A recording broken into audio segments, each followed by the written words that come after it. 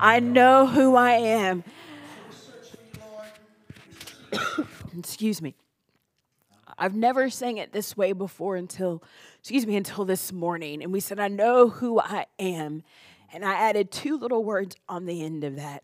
And I said, I know who I am in you.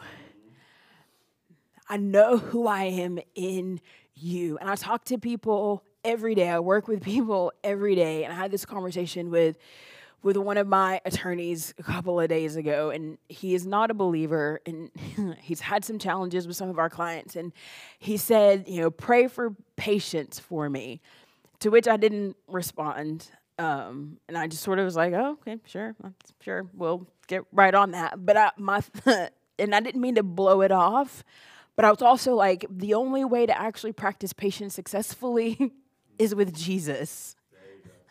That's the only way to practice patience, because I could say, I won't, because I thought about this about the next day or maybe that evening.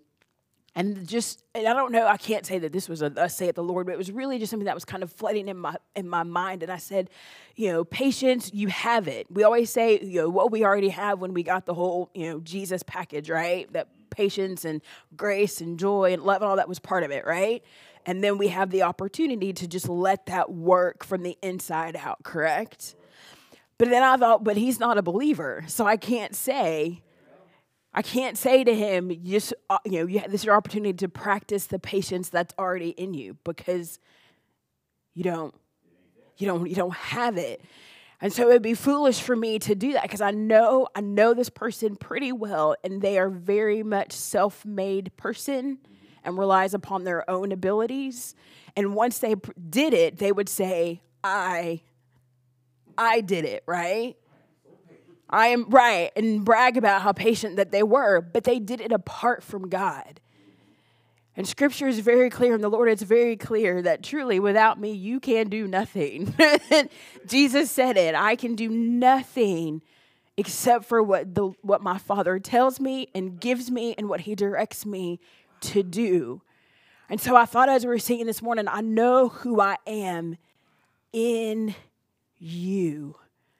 Because the moment I try to do something, and we've all been there, where we've tried to do things on our own, we've tried to, I got this, or this is not, it's not big enough for you, God, to take care of, it's a little thing, right? It's a little thing. It's under $10. God, I got this. No big deal. Or it's just one instance here, one instance there. And the moment that I either find, quote, success in that, I have done it apart from him. And who is now responsible for sustaining that success? Oh, yes, I am. So I know who I am. I had to put it this way. In you. In you, because I am guilty as guilty of finding my identity outside of him. And usually that identity is not the best or the most humble, the most modest, the most accurate identity apart from him. Does that make sense?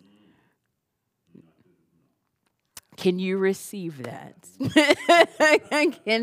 Can you receive that this morning? So when we say, I know who I am forgiven, I am loved. You found me, you resuscitated me. You brought me back to life by your Spirit on the inside of me, being ever mindful that it is in and because of and through him. Paul even said it, in him I live.